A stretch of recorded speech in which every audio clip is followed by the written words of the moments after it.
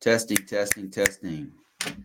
Okay, guys, this is Bruce. Welcome to Convocourses podcast. And today, I don't have an agenda at all. I'm just going to be taking questions from TikTok. I'm going to be taking questions from YouTube, Facebook, LinkedIn, whatever. This is just advice from a cybersecurity guy. And why is my screen so blurry? Oh, man, come on. All right.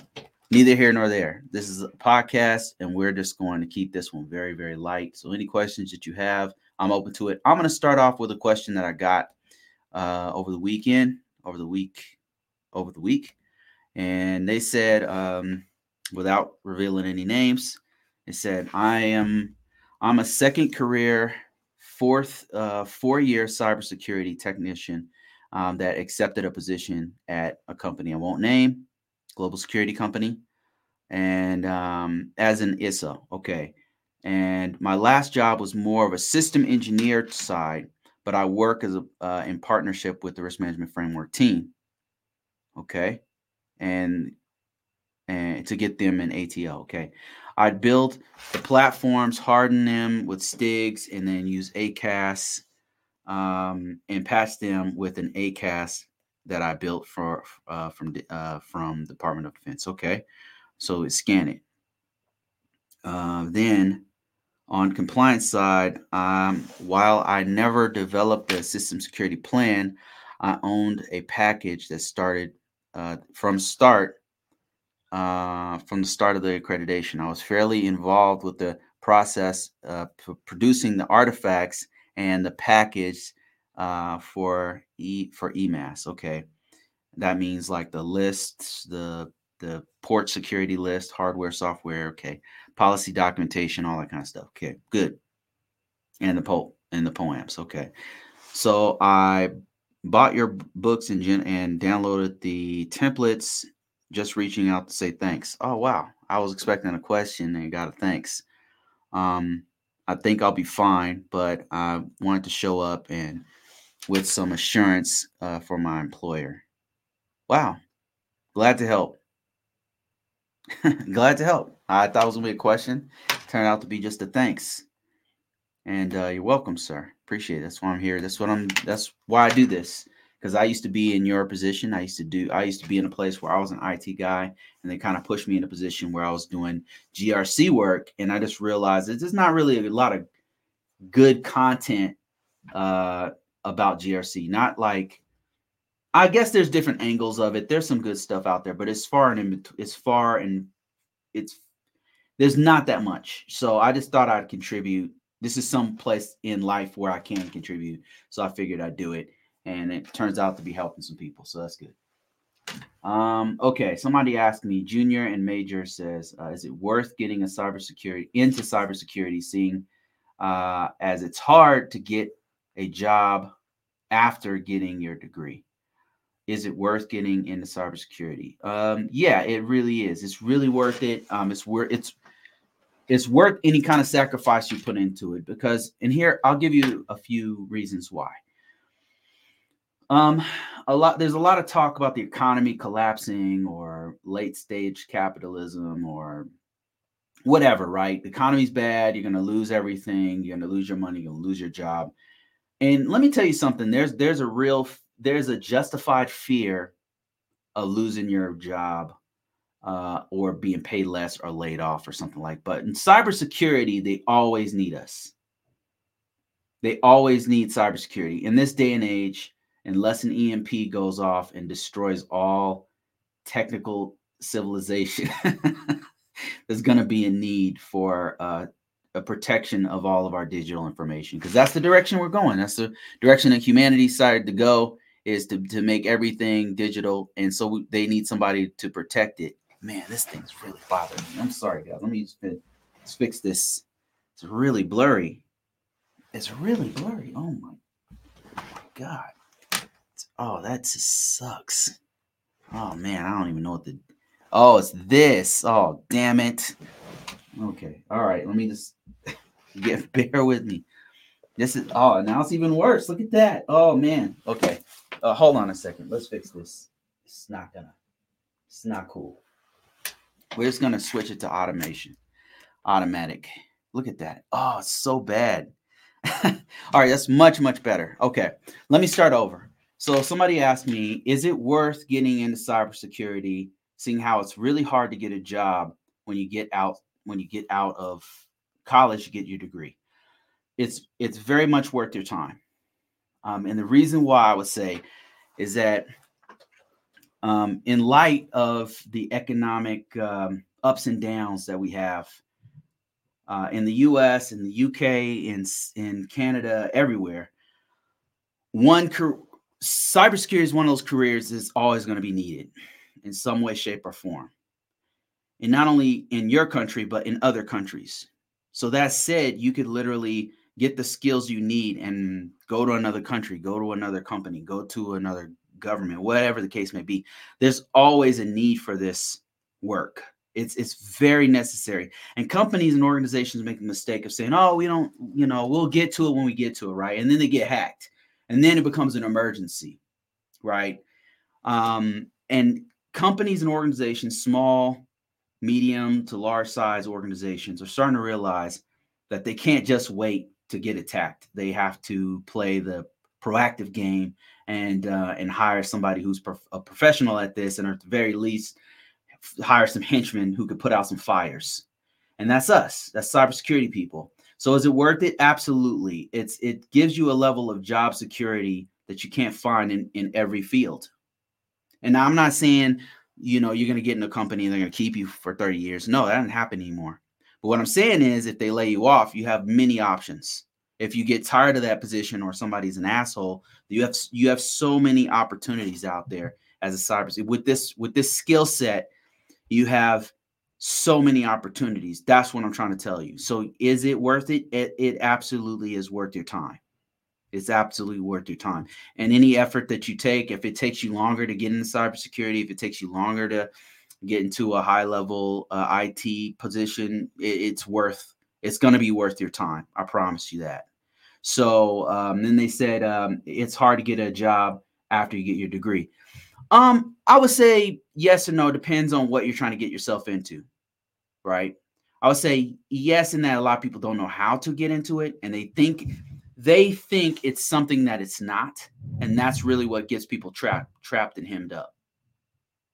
I'm trying to give you a picture of what it is, so that this doesn't happen to you. There's a lot of crazy ideas about what IT is, and misconceptions about what cybersecurity and GRC is, and I'm trying to clear that up. Some people, especially if they're coming from outside looking in, they think that IT and cybersecurity is what they see on TV, and I promise you it's not. I promise you it's not. It's not any of that. I remember when I was a cop, when I was a police officer, when I was an MP. I don't know if you could. I was a military police officer, and I remember when we went to the police academy in the Air Force, and a lot of people thought they were going to be like Starsky and Hutch. For the old heads out there, they thought they're going to be for a newer version of Starsky and Hutch's Bad Boys. They thought they're going to be busting down doors and shit blowing up and then walking slowly off into the camera, right? No, that's not what being a police officer is. You know what I mean? I say all that to say it's cybersecurity and IT, same thing. People have a misconception of what they think it is, and it's just not. And I'm trying to clear that up for you. The best way to learn it is to talk to somebody who knows. So talk to somebody who's on the inside, like myself, or talk to somebody who, like a geek. There's some geeks around you who those guys you've been bullying and stuff in school, those guys that you would never date, those guys who are a little bit too pedantic. They talk a little bit too much about Star Trek and Star Wars. Those motherfuckers, those are the guys you need to talk to. Those are the guys you need to talk to. They'll give you the inside scoop of what this is all about. They'll tell you what's really going on with IT and cybersecurity. From an insider's perspective, that's what you really need. You need to know the lay of the land before you pursue this, because it's not for everybody. It's really not. It's really not for everybody. Let me see. I got some other questions here. This is going to be kind of loosey-goosey, guys. I'm just going to answer questions. That's all I'm going to do today. And it's open forum, very informal. And Ashley says, do you have a schedule template on how you conduct continuous monitoring for the year? That includes a schedule of coordinating with engineers and supporting artifacts. Ashley, yes, I do have one, and that normally comes from the organization, right? They're normally the one, right, in the organization I'm with. I'll give you a couple of examples of how it usually works as far as continuous monitoring and their scheduling. So the place I'm at right now is a federal organization, and when I say they, the decision makers, leadership, are the equivalent of our CISO. They put their heads to their office, put their heads together and said, look, here's our schedule of when we need to hit the security controls. And each system, we have many systems. Each system has its own schedule of when we need to hit those controls. When I say hit those controls, what I mean is conduct an assessment on them, on like a internal assessment, and check them out, like making sure that in the implementation statements are correct if you are in EMAS or Exacto or whatever system you happen to be working on, or if you happen to be working on that, God forbid, on a spreadsheet. The information in there has to be accurate. If you're talking about AU controls, are we still doing AU control? Are we still using ArcSight as a back end to suck in the logs? And then are we still monitoring them? Does our SOC team still do that on a continuous basis? Is the implementation statement accurate? Is the data accurate in there? Are the policies up to date? Has our organization looked at the policies and reviewed them properly? Has the CISO, CIO, whoever signed off on it within the last year? Those are the kinds of things we're doing with continuous monitoring. Of course, the technical things. Have we conducted a scan on our systems? Have we are the procedures up to date? Things like that. So that's what we're talking about when we're talking about continuous monitoring. And there is a schedule for those. My system has a schedule, its own schedule, and then they push that down to me. They email it, or we have a meeting and say, look, here's the controls we need to hit for this time frame. You got 1 month, 2 months, 3 months to do it. And then here's the next set of controls we're going to hit, or here's the next set of systems we're going to scan at this time frame. By the way, here's the scan from the previous quarter or whatever. So my last organization I worked for, federal organization, they also had a schedule, and I was a part of creating that schedule.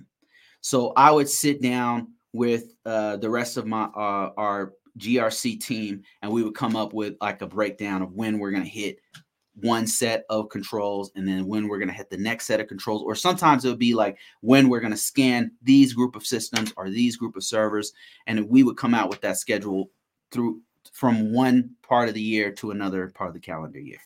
So that said, what you can take from that is that your organization has to do the same thing.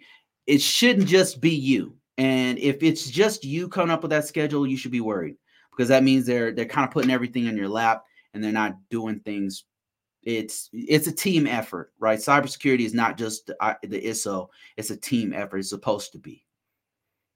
And you said, let me see if I answered this correctly. You said conducting continuous monitoring for the year, including schedule, coordinating with, So whenever we schedule it out, we do take into account who do we need to talk to. Like, for example, your PE controls, right? So our PE controls are physical controls. And so those are controlled by, let's say, a common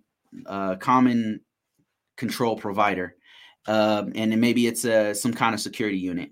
And I've got to coordinate with them to figure out if they've updated their part of their policy, for example. So that might be something I would coordinate with them when I did do that, when I scheduled those controls to be monitored, to be examined.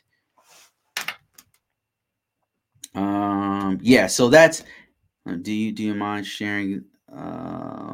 We don't have them at my organization. So this would be something, the way you would do it, Ashley, what I would recommend, this is just a recommendation, right? And this may not fit I don't know what's going on with your organization. But what you definitely want to do is be inclusive with this. Don't do it by yourself.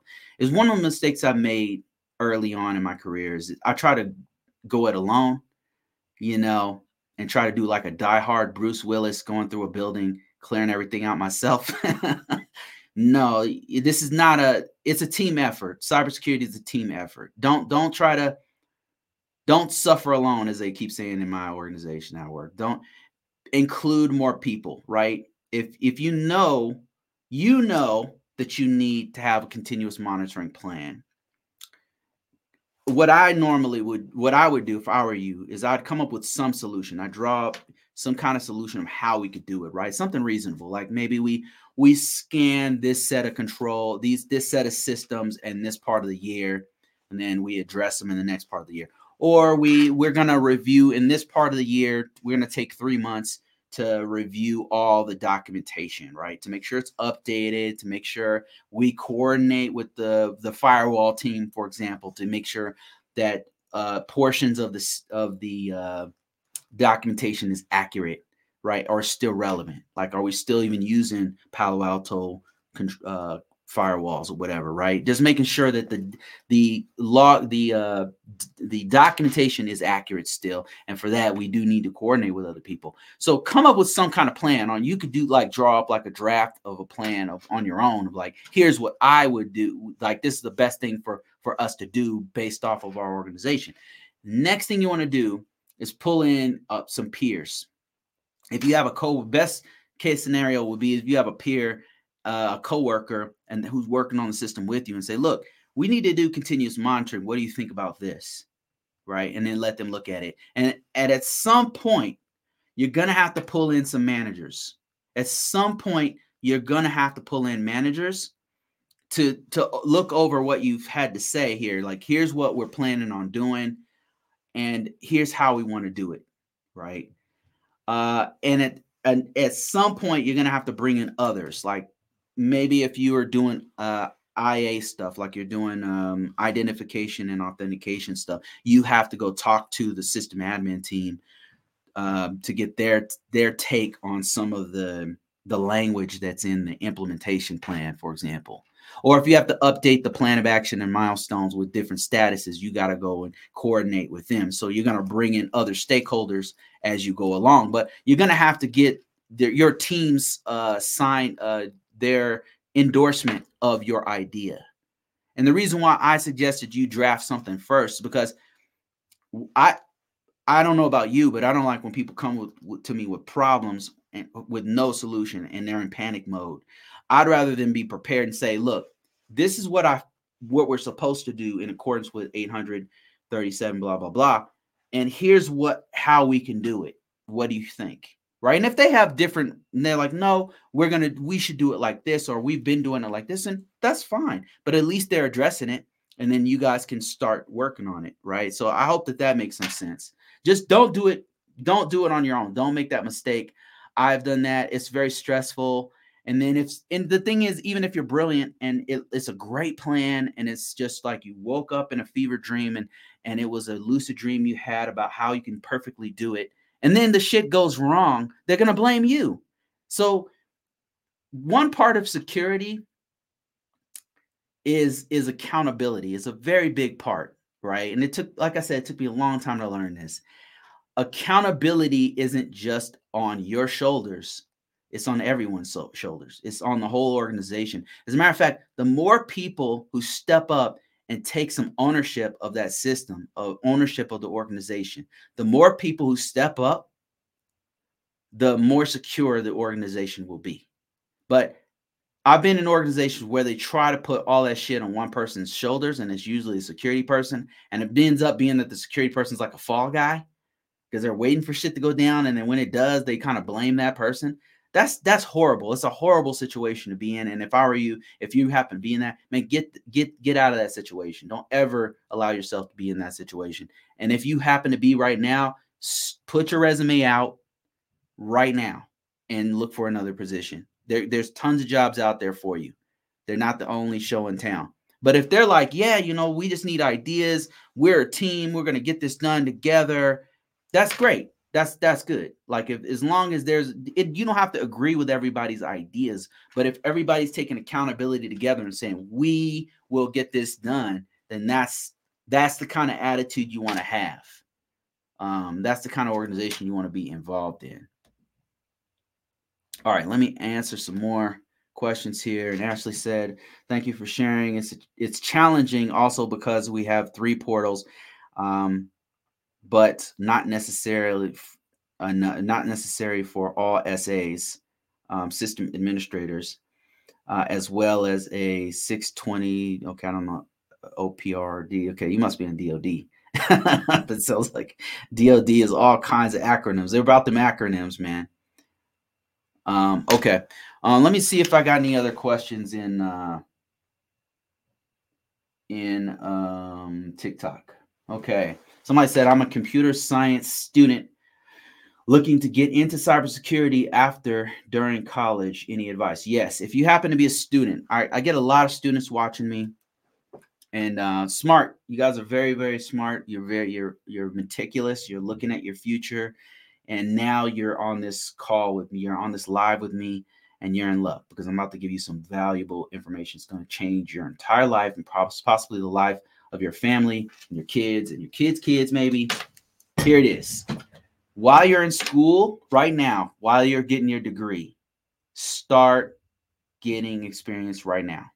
It's the experience that's going to win the day, not necessarily the degree. The degree is going to kick down that door for you. But the thing that's going to win the day is going to be the content. The content is king. The content is your experience. Get the experience now, right now. Do not wait. So what I mean by that is there's many ways, right? And after I tell you how to do it, all you have left is excuses if you don't. So listen. Number one, if there's a way that your university, you're in the institution you currently work at, or the institution you're currently learning at, right? Whatever organization you happen to be in, they have an IT department. Try to get a job there right now while you're a student. That's one thing you can do, right? It's probably the best case scenario. Now, if you can't, no need to get your panties in a bunch. What you need to do is go and see if they have a program. 9 times out of 10, the organization you work for, even if you're not doing IT, the organization you're learning at, the school, university, community college, whatever, vocational school, wherever you happen to be, has a program to get people to do IT from within. They usually try to pull talent from within their organization, right? It's just more beneficial for them than to go out, have a headhunter go out and find somebody I don't even know, pull them off the street and try them for 90 days. It's easier for them to contact the students like, "Hey, students, we need somebody to help us re-image these systems. We have a working student program. Why don't you come in here?" Or, "Hey, I know you guys are working here at Taco Bell at the front of the taking orders and stuff, but listen, we have an IT department. They have a career page that they're looking for IT people. They have sometimes programs that are looking for in-house people to cross-train or to laterally move from one career within that organization to another, right? This is your best bet. Start where you are. For you students out there, you have so many options, not just finding work there, working student programs there where you're helping, even if they're having you do voluntary work, because that experience is golden. That's the stuff you're going to put on your resume. Okay. Not just that. They also, for you students, they have internships, they have apprenticeships. You just got to look for it. So look for it. And if you can't find them at your university, guess what? They're online. You can go to LinkedIn. You can go to name a job aggregator and they have it. All you got to do is type in IT and then filter by apprenticeships and internships. And they're looking for somebody who's working on their degree because they're hoping that you will be a great candidate to stay when you do get your degree. So it's actually a win-win. It's a win-win for you because you get that experience, and it's a win-win for the organization because they get a smart person like you. So yeah,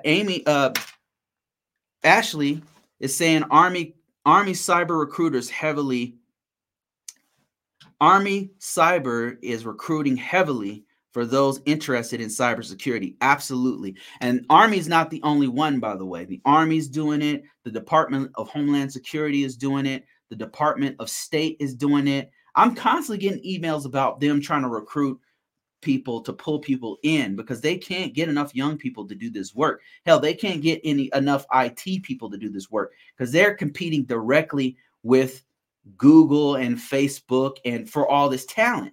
So they have to actively imagine that the government actually actively going out and trying to find new people to come in and work with them. It's the truth. I'm constantly getting bombarded with these. Now you need to take an active role and get that experience before you even get out of school. Before you even get out of school, start working on it. That's how you do it. Lisa said, "Bruce, can I work with you?" Actually, one of these days, I might take you up on that offer. I'm being completely serious. I might take you up on that offer. Right now, don't have it, but it's very soon.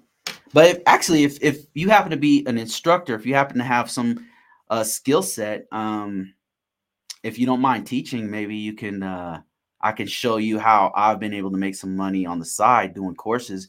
If there's anybody out there who's interested in creating courses, I'll help you create the course. We can split the cost, split the time, split the resources, split the income that's going to come in from it. Just reach out to me at convocourses.com, contact@convocourses.com. And hell, you have to work for me. You could be an entrepreneur and we can work together. Right. I just don't have the cycles. I don't have the time to do as much as I would like to do, but I can show you. I would be more than willing to show you how I've been able to do it. Now, if you're doubting doing courses, just so you know, I've made over $100,000 just doing courses. Now, that's over the course of about 4 years. But think about it. If I had more time to do it, if I had more resources, if I had more help, how many more courses could I make? How much more could I push out? But you got to be willing to risk some time. It's not for everybody. That's for damn sure. Otherwise, everybody would do it. I want remote cybersecurity now. Well, I could tell you what I've done. I've been working remotely doing cybersecurity for since 2014. It blows my mind that I've been doing it that long and that it's 2024. Holy shit, I've been doing this for 10 years. Is that right? I've been doing this since 2024. Check it out. I've been working remotely doing cybersecurity for 10 damn years. You might think it's luck, but it's not. I had to work to get this. This is what you're looking at is a lot of hard work. A lot of hard work, guys. But I was persistent.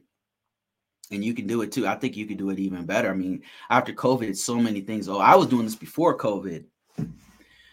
So, I mean, now it's way easier to get remote work. Before, it was hella hard. It was hella hard, y'all. Now it's more organizations are open to it. They're open to flex work and 100% remote and all kinds of stuff has opened up. So it's way easier nowadays. I mean, I can't even sell my damn book anymore on that because it's too easy now. Before it was hella hard. But listen, you can do it. Now you can do it. Like I've got a whole book that breaks down how I did, but hell, I'll break it down for you right now. First of all, you should realize that it's not going to be easy. Even now after COVID and now after everybody's doing it these days, it's just not easy because it's very competitive, right? That's the reason why everybody wants to work remotely. Another thing I would say to you is don't just call me solo. Okay, listen.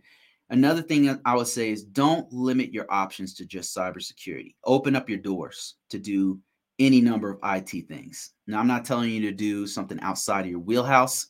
I'm just telling you include IT, cybersecurity. If you happen to be a database guy, a firewall guy, whatever it happens to be, open up your doors wide, right? Because there's many, many options. other than cybersecurity. So open up your horizons. Next, realize it's possible. It's more than possible. I've been doing it for 10 years. Over 10 years now. Crazy. I just can't even, it blows my mind that I've been doing this that long, because this used to be a dream for me, and I did it, and I'm still doing it. All right. How do you do it now? How do you do it? Tighten up your resume, number one.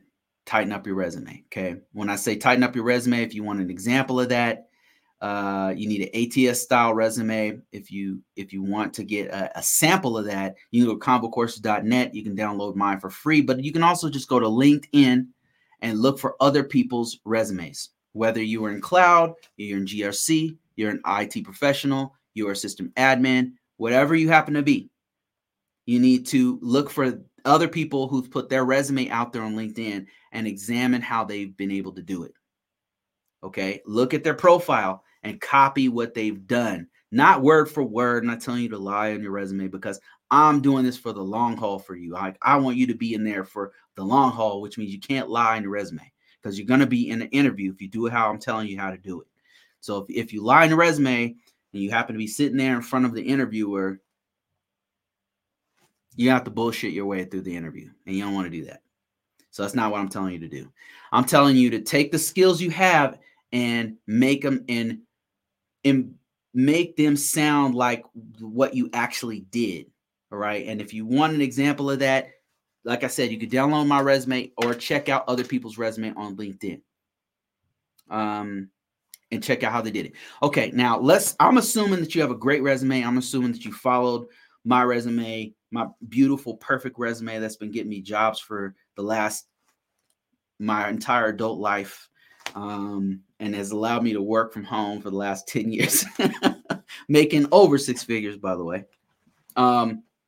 If you followed all of that stuff, I'm assuming your resume is dope. On the top of your resume, what you want to do is tell them you're looking for remote work. You can use the following keywords in the top of your resume. Remote work, work from home. Those are the best two. I wouldn't stray from any. Those two are the best ones. Those ones are going to see. If you're open to it, flex work, even better. If you're open to that. Like if you want 100% remote, say remote, 100% remote. Looking for 100% remote. Looking for work from home. Period. Full stop. That's one sentence that you need to put on the top of your resume or on the top of your profile, right? Another thing you want to do is note any time within your resume you've worked remotely. Now, you might be thinking, Bruce, I've never worked remotely. I work from an office. Well, not exactly. Most of us have worked remotely in some way, shape, or form. Now, let me explain it to you. So if you have most organizations have a site, an alternate site that's somewhere else.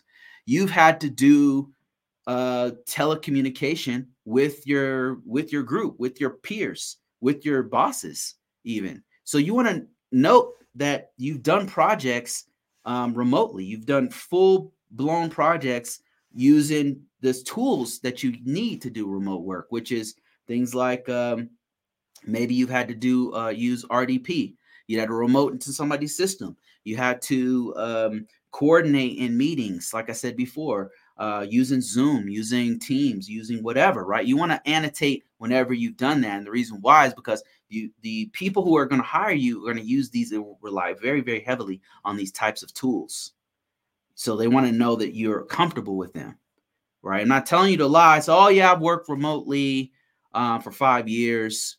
No, I'm not. That's not the way you word it, right? You just simply put in there that the project that you worked on, what you did using Teams, using Zoom calls, using you just want to annotate that the tools you used for the trade of doing remote work, right? It's kind of a sneaky way to get the remote work stuff in there. Like even in the interview, if they ask you, have you ever worked remotely before? Well, I worked from an office and most of our work was done remotely. Like we had several sites all around the world. And so yes, in a manner of speaking, I've not worked from home, but I've done a lot of remote work with my coworkers around the world at my last 2-3 jobs, whatever, right? So that's to let them know, hey, I'm used to not seeing a face. I'm used to not being in the office and being very, very productive, right? So now we've tightened up your resume. We put in there that you want remote work. Now comes the heavy lifting. You need to put that shit everywhere. And this is something I say damn near every week. You need to put that shit everywhere. It's a numbers game after that. If your resume is tight, you got the keywords for the thing you want to do in there. Now it's just a numbers game. And what I mean by that is that you need to put it everywhere. You need to put it on every single job site that you know of. You need to be very, very aggressive about it, and you just don't stop. And I'm going to warn you, it does work. So you will get a ton of calls. Now you got to screen them. You have to screen them because not everything people are going to be contacting you, emailing you, calling you on your phone. Not all of them are legit. Not all of them are going to be people you want to work for, to be honest. So you need to screen them. You're going to be interviewing and screening them just as much as they're interviewing and screening you. Screening to see if it's even real or something that you're in alignment with, right? And that's very quick because some things are going to be in another state. Some things are not going to offer you enough money. Some things you got to be picky because you're going to get so many different offers. Some things are going to just be flat out fake. So you got to screen. And then comes the interview process. This is the hard part because you're going to be competing against a ton of other applicants who are going after the same position. But you got to be persistent. If you want to work remotely, it requires way more work than a normal job to get. Way more. If you don't have experience, let me put it to you this way. If you don't have experience and you're just coming off the street doing IT or cybersecurity or whatever, and you don't have, I would say, at least a year of experience doing basic IT, I wouldn't even entertain the thought of doing remote work right now. I would not even entertain the thought. I would try to get a local job doing IT for at least 1 year, and that is being very generous. At least 1 year of getting your hands dirty, fixing computers, being in this field, knowing what a ticket is, knowing basic shit. That's what you got to do first. Right now, if you happen to be in IT already, you happen to be a help desk person, you have to be a customer support technician, taking calls, walking people through how to reconnect their system, whatever. If you happen to know what an IP address is, an internal IP address and an external IP address, if you happen to, even a GRC person, if you happen to be a policy person, you've been working with companies for quite some time, but you don't know how to maybe fix a router, but you do know how to get somebody an ATO, I'm talking to you. You can be working remotely, and it's worth your time to do it because it's been awesome. It's been awesome. If I wanted to, I could still work in an office. But I've been doing this for 10 years, and I'm not ever going back to an office if I can help it. All right, let me see. What are your thoughts on getting into data privacy? I don't have any technical background. What are my thoughts on getting into data? So data privacy is a part of everything we do these days. Cybersecurity. If you say cybersecurity 9 times out of 10, that includes protecting PII, personally identifiable information. So it's a part of what we do all the time. In fact, if you're in IT at all, you are in effect having to protect PII, people's personally identifiable information. So what I think about it, it's a part of cybersecurity, and it's never going to return to anything other than that. It is a very, very, very important part of cybersecurity. It's a huge field to get. Cybersecurity, like I said, it's lucrative. It pays you, right? Now, if you don't like IT, you don't like computers, I know some of my coworkers have flat out told me I hate this stuff, but it's paying them. It's paying them so good they're able to take the money and do other things they like to do. So anyway, you don't have any technical background. Okay, let's focus on that part. That's a very important bit that some people kind of skate over. Listen, if you trying to get in this field and you like what I'm saying, you like the song that I'm singing here, listen, You got to get the experience, the knowledge first. Number one, get the knowledge first, right? Number one, you need to know the common body of knowledge of information technology. That's the number one thing you need to do. First, very first step. You can't do anything else aside from that, right? And when I say that, I mean the common body of knowledge. That means like the basics of information technology, the basics of fixing computers, the basics of how computers work, what is a server, what is a workstation, all that kind of stuff. The basic stuff that you need to know that first. Then you can start working on the hands-on portion, right? And I don't recommend anybody skip this. Now, tons of people do. But I recommend that you start building a lab in your own house. It's going to do a couple things. It's going to help you to understand all this stuff better, but also it's going to give you a taste of what you're in for, because you might not want to do this. You might not want to. I know I say that a lot, but I'm serious. You might not want to do this. And this is not for everybody, right? Okay. It's like those people who say they want to be a doctor, and then as soon as they see blood, they pass out. Like, this is not for everybody. You know, it's very, there's no blood involved. I would say there's rarely sweat involved, but sometimes there's tears. It's emotional. Like, it's, people get very emotional in cybersecurity, which is why a lot of very smart people in this field don't get into it, because it gets a little bit, it gets a little emotional sometimes. You have to deal with all aspects of the organization. You've got to deal with your upper level, C-level execs who think they know everything, right? And you got to very quickly, you've got to have your vocabulary together. You have to have your shit together, and you got to be very brief and put everything in executive summary for your C-level execs. And if they're assholes, then you got to swallow so much pride, especially if they're dumb assholes. And then there's upper level management. You got to deal with managers. Managers are just trying to get stuff done. Those are the foot soldiers who are managing other people getting stuff done. They're mid-tier managers who have to talk to the upper level, C-level execs and follow the mission of the organization and give people all the tools that they need to get stuff done. So you got to know how to talk to them. And then you've got to talk to the actual people in the field. And that's, I mean, you've got to use a different bit of language to talk to the technical people that you do to talk to the management people that you do to talk to the C-level execs. And then sometimes you even have to talk to the client. And so you're dealing with different kinds of assholes with different asshole situations. You know what I mean? So no, I mean, not everybody's assholes, okay? Not everybody's, but you got to be prepared for that, because they do show up. And I'm just kind of toughing you up for the hardest part, which is dealing with the assholes. 9 times out of 10, they're not assholes. People are just trying to get stuff done.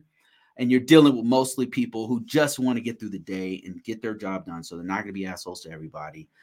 They're just trying to get their stuff done, right? So, but you've got to be able to communicate with them in such a way that things get done. And that's where the cybersecurity part gets hard, because the firewall guys don't normally have to worry about that. The, I don't know, IPS, IDS guys don't really have to worry about that, right? They can just go in a closet, fix their stuff, and then they're done. They don't have to talk to anybody. The rest of the twiddle their thumbs, whatever the hell they do the rest of the day. I know, because I've done that. I've been on the operator side, where all I'm doing is fixing computers and playing whack-a-mole all day. And I've been on the side where I'm an analyst, where all I'm doing is just watching a screen all day, waiting for incidents or creating content to get the incidents or whatever. And then I've been on this side of the house, where I'm a GRC type guy, and I'm talking to all these different levels of the organization. It's emotional sometimes, and people get in their feelings, including myself. Like I've got to check myself sometimes. Like, damn, when people's livelihoods at stake, it just, it tends to get people a little bit in panic mode. And livelihood, what I mean is, like, some of the stuff, if the organization got attacked and they can lose millions of dollars, then that's a problem. If they really, really need this security report tomorrow, right? Or they can't get this contract with this other organization, and that is that is a puckering situation that they need to get through. So that's what I mean. Okay, let me see here. I probably completely messed up that one, but let me see. Affordable GRC certifications. I would recommend, if you're trying to do certifications, don't think about affordability. Think about what you think about your long-term gain, right? Think about the long-term. Think about the journey. Don't think about the money you're about to. You're investing in yourself, and that shouldn't. Investing in yourself shouldn't have a limitation. So find a way. That said, CompTIA Security Plus is one of the best ones you can do for GRC if you're worried about your pocketbook. You still in ISO? Yes, I'm currently an information system security officer right now as we speak. I go back to work on Monday. It's gonna suck. Is it possible to get a GRC role without a degree? Yes. Without certifications? Yes. I asked because a program making these claims. Yes, there are, LV. There are organizations that will hire you as a GRC person with no degree. There's some that'll hire you without a certification. The one thing they'll get you on is experience. The one thing I would say that they'll get you on is experience. Like if they're gonna take you without you having a degree or certification, normally they're gonna expect you to come in with some kind of experience. I think that I'll give you an example. If I had no CISP, if I had no degrees, I'm so sure I could get a job doing some kind of ATO for the government because I've just done it so long. If I just had my skill set, if there's one thing I would keep if I had to drop everything else, it would be my experience, my skills and my experience. Because that's the one thing. If I put it on a resume and they put me in an interview, I'm gonna get the job because I just have a lot of experience starting new systems, finishing new systems, doing continuous monitoring. I could talk a person through the entire process of what to do from scratch with no notes and no Google. That right there is invaluable. So yes, these organizations, they do exist. I mean, these jobs do exist. They're not gonna pay as much. Well, it depends. Like if they're looking for a person with a lot of experience, then they'll pay the shit out of you. But if they're looking for somebody to just come in off the streets, so to speak, from another, let's say you were an IT professional, you were a help desk person, and they're willing to take you with no degree and no cert, and they're willing to take you, but they know that you have experience in IT, then yes, it just probably isn't going to pay as much as a position that does require a degree. I'm just being honest with you. There are exceptions. Sometimes what organizations will do, it sounds crazy, but what they'll do is they'll say, listen, we need you to have this certification. This is what happened to me, actually, one of my jobs. They said, we need you to have a CISSP. Can you get it in 6 months? We'll hire you, but this position requires that you have a CISSP. Can you get it in 6 months? And I said, hell yes. And then I proceeded to not get it after they hired me. No, I mean, I got it, but it took me like a year to get it. I didn't get it in 6 months. But yeah, yes, to answer your question, it does exist. I'm a computer science student that wants to work in cybersecurity. Any advice? Is my degree worth it? Yes, yes, yes, yes, yes. So in this field, in cybersecurity, what the headhunters are looking for typically, as far as degrees are concerned, for your job descriptions and requirements that require a degree, normally what they'll do is they're looking for a STEM degree, right? With experience. They're looking for experience first. Number one, experience. With experience, you can have a freaking liberal arts degree. Like you could have an Egyptology degree. I've seen it. I've literally had one of my coworkers had a damn Egyptology degree, and he got the job because he was experienced. All right. That said, the ones that the degrees that they're looking for are STEM degrees. Computer degrees first, and then STEM. STEM is science, technology, engineering, and mathematics. One of those. They're highly respected, but they're gonna expect you to know your stuff when you come in the door. So you're gonna have to know a little something. You can be exempt from the perfect degree. You can be exempt from the perfect certification, but I'm telling you, experience comes first, and knowledge is without exception. They're gonna expect you to know some stuff about computers. If you have maybe you have a bioscience degree or something, a chemistry degree or something, they're still gonna expect you to know some computer stuff if they hire you. That's why I said, "Hey, Bruce, how you doing?" Let me see if there's any more questions over here on YouTube or Facebook. Let me see. Somebody's got the Death Note icon on here. Let me see. Somebody said, Michael says, "Hello, I want to ask how many years of IT experience would a person need to transition to cybersecurity?" It depends on the position.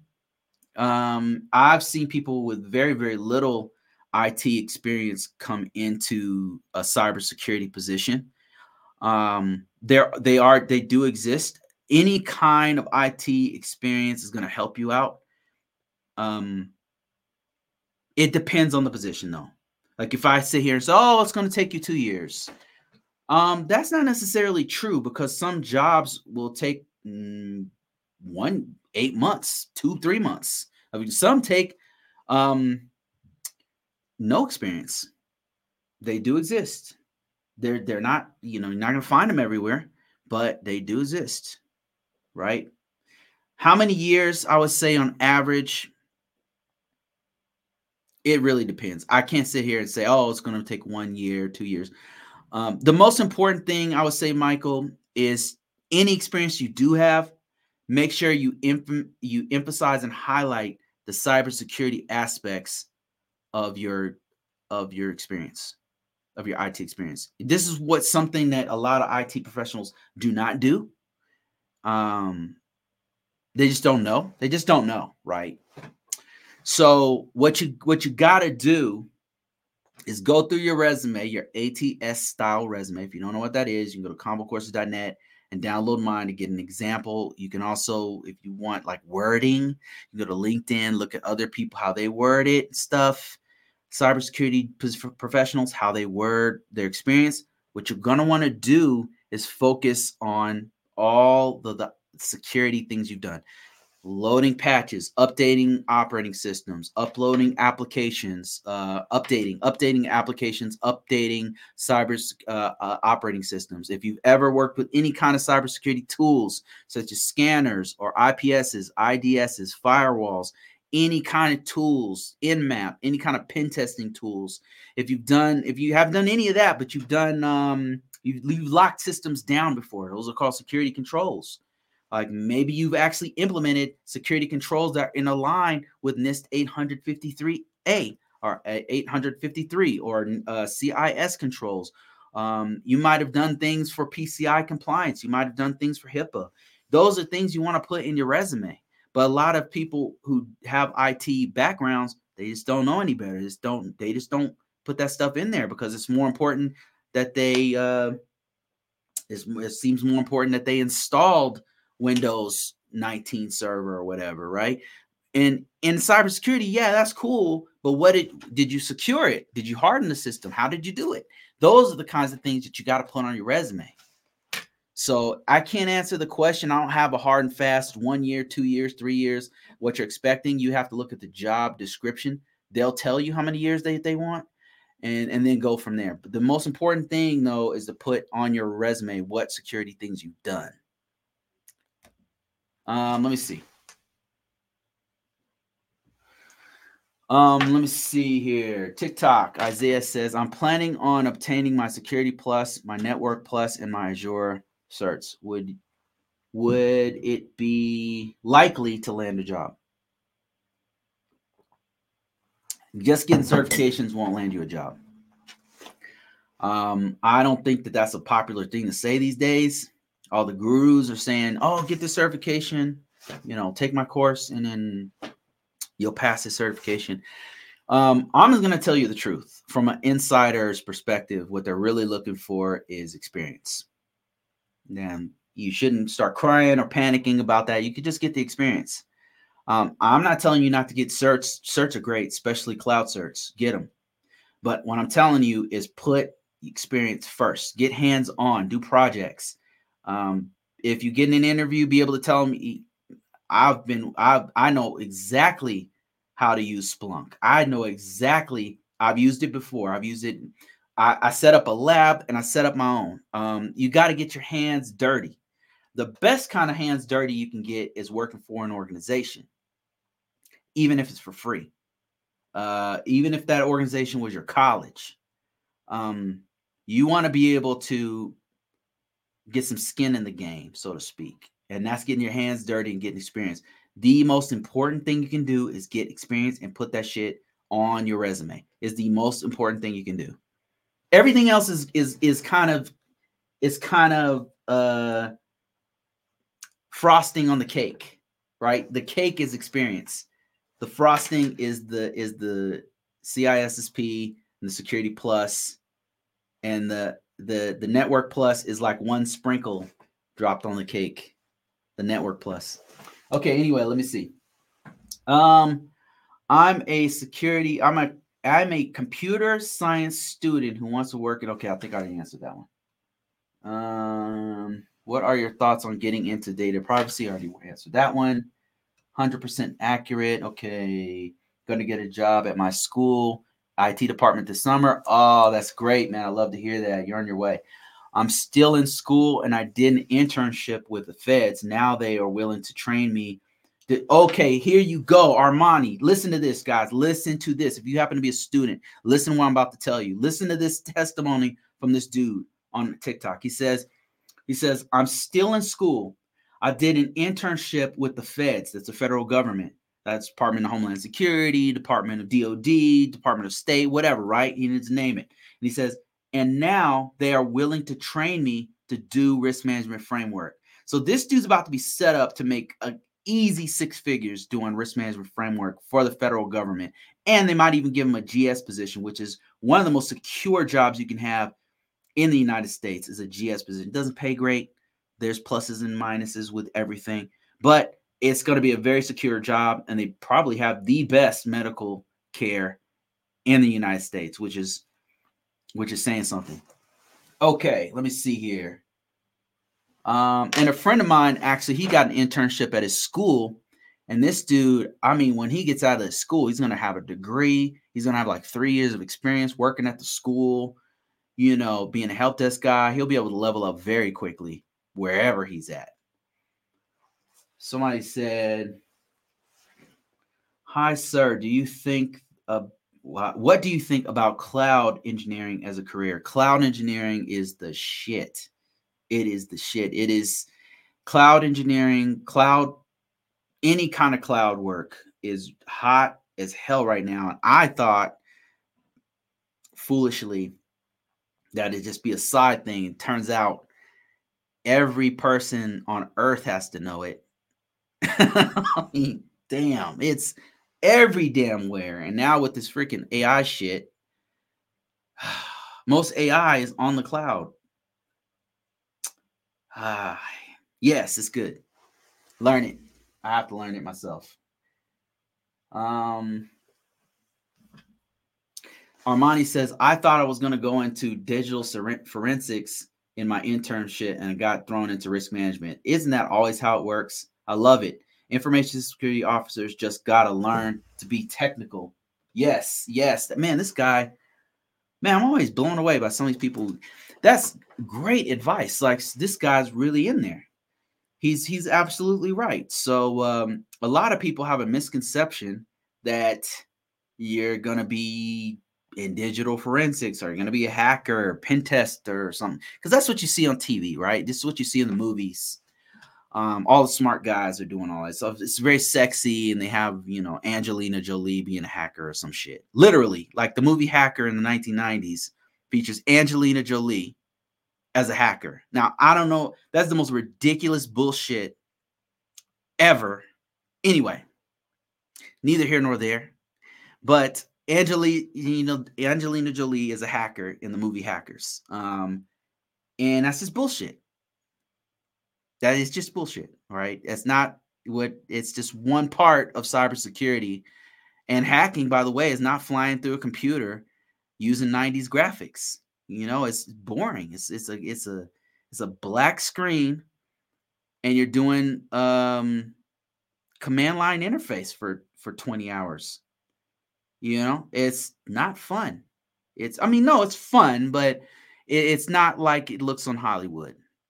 It's cool. It's actually, when you really get to know it, it's beautiful. It's actually really cool. But anyway, so I digress. It's not all hacking and digital forensics, right? You're not going to be, what was the movie? Hugh Jackman. What was that movie where Hugh Jackman is a freaking hacker? It's not going to be like that. It's just not. This is not CSI, digital forensics and stuff like that. It's just not fun. It's not like that. It's a boring job that's going to make you $100,000 a year and allow you to take care of your family and pay your mortgage. That's what cybersecurity is. And it's not all hacking. It's not Angelina Jolie. It's not Hollywood. It's not freaking Hugh Jackman. It's people like me. It's people like myself who are high school dropouts who don't look like that, right? So, and it's not all, so when I say it's not all hacking, it's risk management framework, it's compliance, it's doing meetings, it's and another thing Armani said that I really like, he said being a GRC person, an information system security officer, a lot of times we are focused on the policy aspects of it, but and kind of light on the technical aspect, and really we do need to know a little bit more about that other side, that the hacker side, the digital forensic side, and the cybersecurity analyst side of it. That really does help you in this career field. So, all right. Thanks, Armani. That was great. I like that one, man. And Armani says, also, guys, note when you're working in an agile environment, if you do daily stand-up scrums, that can be articulated in your resume, that agile methodology. Yes, absolutely. This man's in the game. He's spitting some crazy game right here.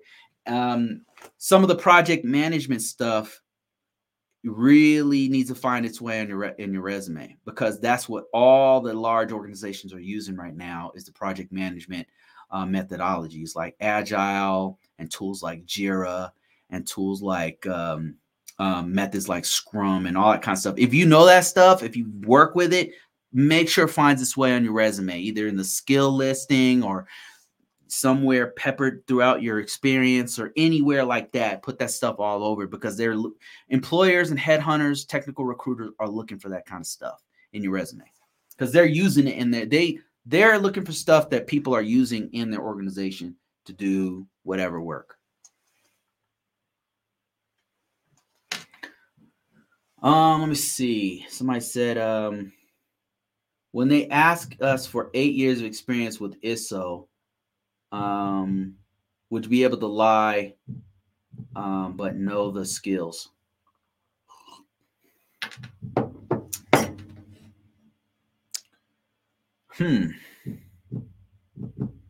I've said it before. Don't lie on your resume. Especially in cybersecurity. And the reason why I emphasize this, and I'll stick by that, is that when you get in think of it long term, okay? Think of this as it's a journey. This is a journey that's going to last you a long time. You're going to be doing this for a long time. Now, listen, I understand, like, you might be in a tight spot. You really got to get this job. And that's why I say use the numbers game. I don't recommend lying on your resume. I think that you should go the numbers route. Let me explain what I mean, okay? I understand you got to do what you got to do. All right. So you as a man or a woman, right? I can't tell you how to run your life or whatever, right? You got to do what you got to do. And I don't blame you, to be honest with you. Hard knocks life. You got to do what you got to do. I'm not telling you not to lie for a moral reason, for ethical reason. I'm telling you not to lie because that's not the best play. The best play is the numbers. And let me explain what I mean. So, listen. Number one, get the knowledge, get the skills. That's something that you control. You can do that totally. You may not have 8 years of experience, but that's what they're looking for. Tell them how many years of experience you actually have and match yourself up with organizations who are looking for you. Usually, a little trick is that they're not. Sometimes they'll say 8, but they'll take 4. You know what I'm saying? They're saying 8. They a lot of times their requirements is the most ideal candidate that they could possibly get. They're aiming for the moon. They're trying to get 100% of everything they want out of those employees. But you might be a C plus. You are C minus. They're looking for A plus, right? What I'm saying is a couple things. Tell the truth on your resume and come correct. And line yourself up with people who are looking for you. Number one. I'm not telling you to make a shitty resume. I'm telling you to make the best possible resume with what you have. Now, if you had a year, if you had, okay, listen. Okay. If you had 8 months of experience and you want to say a year, I mean, come on, right? But if you have 8 months of experience and you're trying to say you had 3 years, that's probably going to come up, because the reason why I tell you don't lie is because with these cybersecurity jobs, right? If that's what we're talking about. They're going to contact your previous employers a lot of times, and they're going to ask them about your resume. They're going to have your resume in front of them and say, hey, has Kendall done X, Y, and Z? Oh, and they were there for 3 years? And they're going to be like, no, Kendall was here for 8 months. And they're like, okay, well, Kendall's a liar, you know, or they're going to ask you at the very least, they're going to be like, hey, Kendall, like I said, we saw that you have 8 months of experience. Like, do you mind if we contact your employer? Right now, if you have something in with your employer and their employer is going to say you had 3 years, and okay, I guess you can say whatever the hell you want in there, right? But I think that it's better to be truthful. And I'm not saying that so you can be good or moral or whatever, right? And obey the 10 commandments or whatever. I'm telling you, because the best play is to be real. And it's a numbers game. So you be as real as possible. You align yourself with people who are looking for you. And then you put your resume everywhere. Everywhere. If you put it everywhere, you're going to get calls. You're going to get emails. You're going to be people messaging you. You got to be aggressive. That's the numbers I'm telling you to play. And not embellishing, not lying on your resume. I don't recommend that. I don't recommend it. If it's a couple months off, I mean, come on. If it's years, you work 8 months and you're saying 4, 3, 5 years, no, don't do it. You don't even want to work in an organization where you had to lie yourself in there. You just don't. Do you want to do that? I mean, I don't. I personally don't want to be there. And they're like, well, this person the most senior person there. We all have a year of experience. This person he says he has 8 years of experience. Let's rely on him to do all this stuff. I'm like, no, like, I don't want that kind of pressure on me personally, but that's just me. And you guys are grown-ass adults. You can do what you want, what you feel is the right thing to do for you and your family. And who am I to tell you what to put on your resume and how to run your life? I'm just telling you what I did and what worked for me. I was truthful on my resume, and I put that shit everywhere. Even when I had 4 years of experience doing IT, that's what I put on there. And I put that shit everywhere. I put it on Dice, on Monster, on CareerJet, on I don't know, Simply Hired, on Indeed, on LinkedIn. I put it everywhere, and that's how I got the numbers. Is how I got these jobs. The numbers. I played the numbers game. I don't want to waste my time trying to lie my way into one position when I can play the numbers game and get myself so many more opportunities.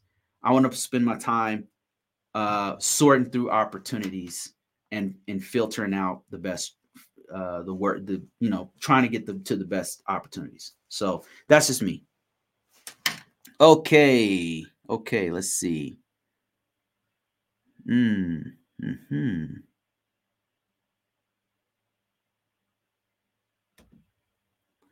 Jonathan says, are there part-time cybersecurity jobs? Part-time, yes. And so that's why I was saying before, like, it's a numbers game. So if you tell the truth and you come correct with your skill set, here's another little trick. You could work 2 or 3 different jobs. You can work 2 jobs. Think about it. You can work. People are, I don't want to make no 60,000. Well, what if you had 2 lightweight $60,000 jobs? What if you had one that was 60,000 and one that was 90,000? You know what I'm saying? It's a numbers game. You can work 2 different jobs, making over 6. You can do really well telling the truth, playing the numbers game. Are there part-time jobs? Yes, there are. You know what I'm saying? But you got to have the skill set to do it. If you lie your way into one stupid ass position, you might have cost yourself 3 or 4 other really good ones with the skill set that you actually have. Being who you are. Does that make sense? That's all I'm saying, right?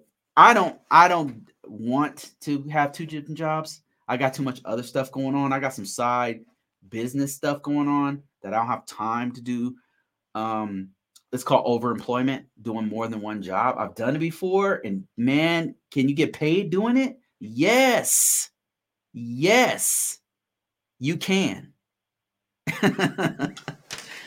Okay, let me see. Larry, how my man Larry, how you doing, sir? How are you doing, Larry? He says, would that mean suggesting multiple different styles and types of resumes, not just ATS? Well, Larry, what I've done is all of my resumes are ATS style resumes, because all that means is application tracking software. So that means that it's the resumes that I make are compatible with the organization's database. They have a database of resumes of potential employees, and when they pull in your resume, if it is in a certain format, it can easily be absorbed into their system. And then when they're sorting through potential candidates for a position that they lost, your name, Larry, will come up and be like, okay, Larry this dude's a PM. He's got 3 years of experience. He's got a security plus, blah, blah, blah. Okay, let's call him up. And they'll call. I get calls from people.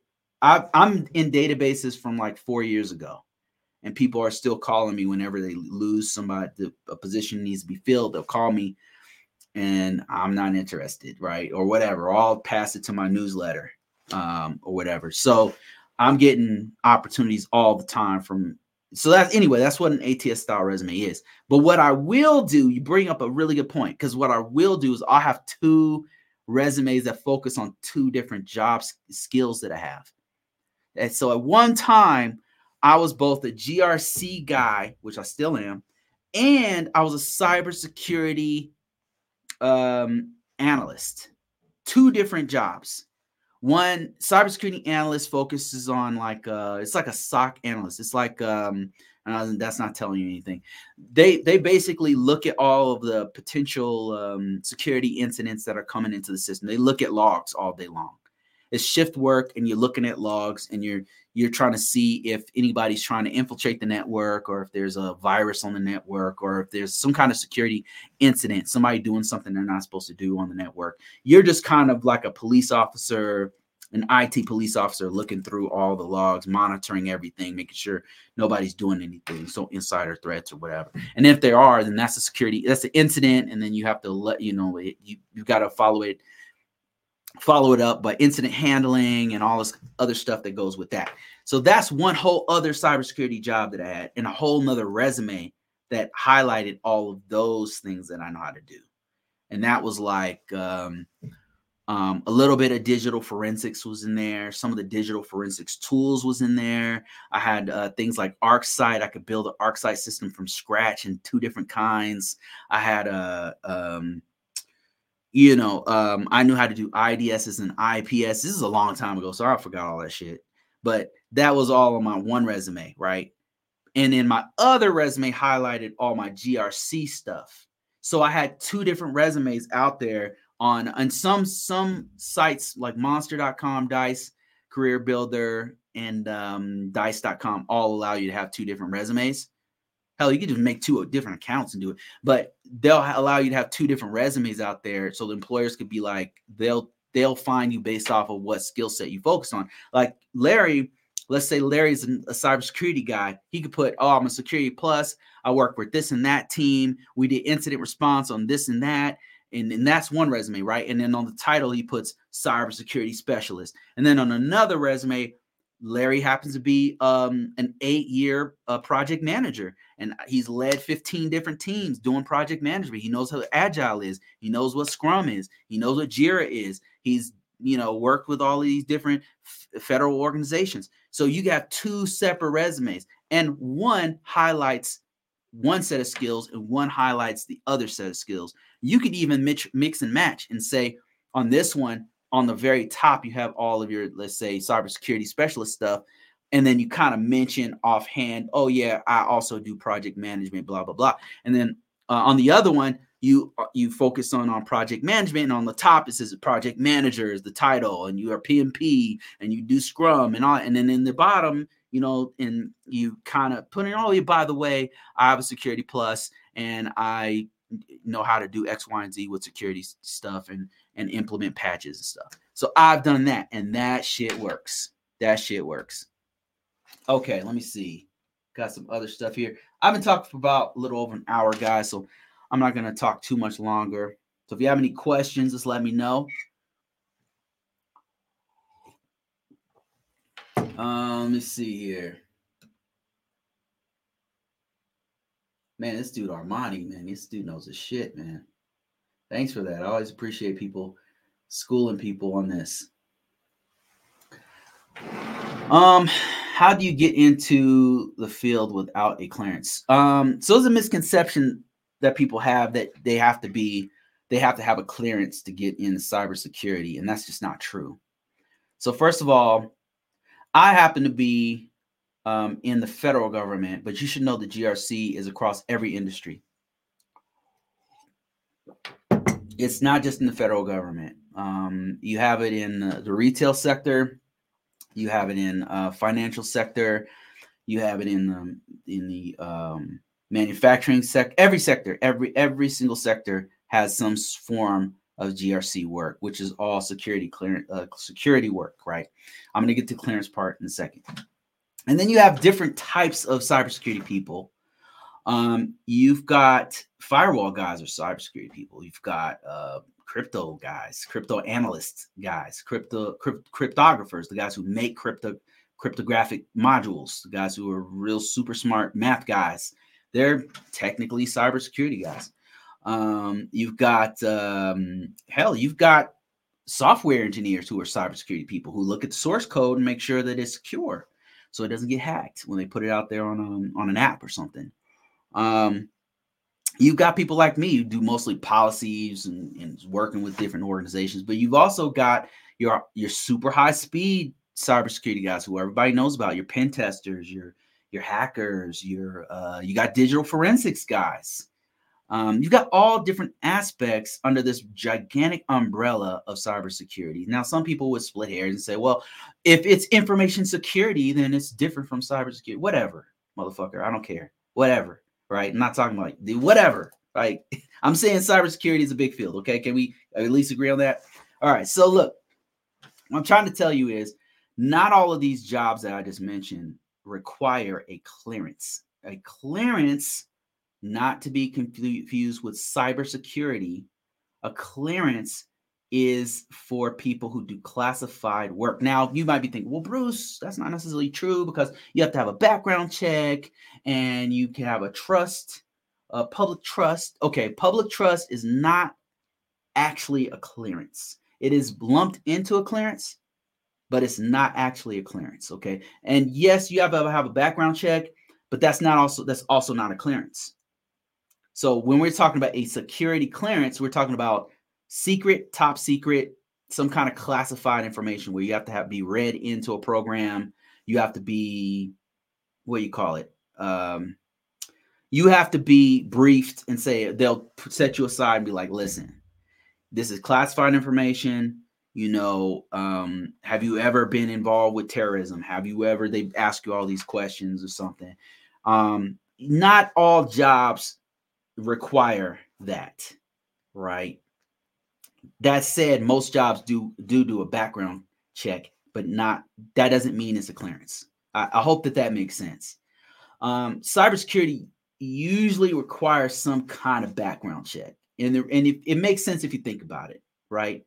It's kind of like your security guard. They don't want security guards at the bank being bank robbers. Does that make sense? Does that make because as a cybersecurity person, a lot of times you're going to be holding the keys to the castle. You're going to see their secrets. You're going to see the skeletons in the closet. You're going to see the big ugly thing that's going on in the back end. Now, if you don't believe me, I have worked for banks, which I will not name, that I was a member of, and just came to learn many things that I will not be telling the public about. Let's just put it that way. So they have to trust you, because no system is perfect, right? Like there's no perfect system. And they have to trust that they have to do a background check on you, but that doesn't mean that's a clearance. So you can get into this field without a clearance. That's a long way of answering your question. Anyway, so I've got a couple other questions or comments on here. This one's coming from,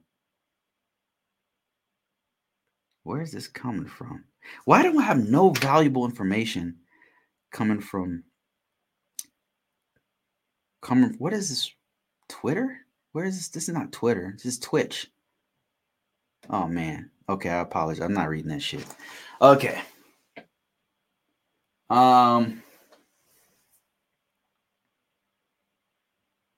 Also not expected by many is the amount of project managers that's expected as an analyst.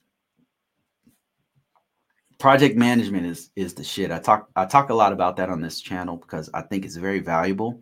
And the bigger the system is, the more important it is to have project managers on to help us, to guide us through the process, because it just gets too big. There's too many moving parts. There's too much stuff going on. So I've found project managers, whenever you have them in there, project managers and program managers, whenever you have them to guide the process, it's just way smoother. When you don't have them, it's just chaos.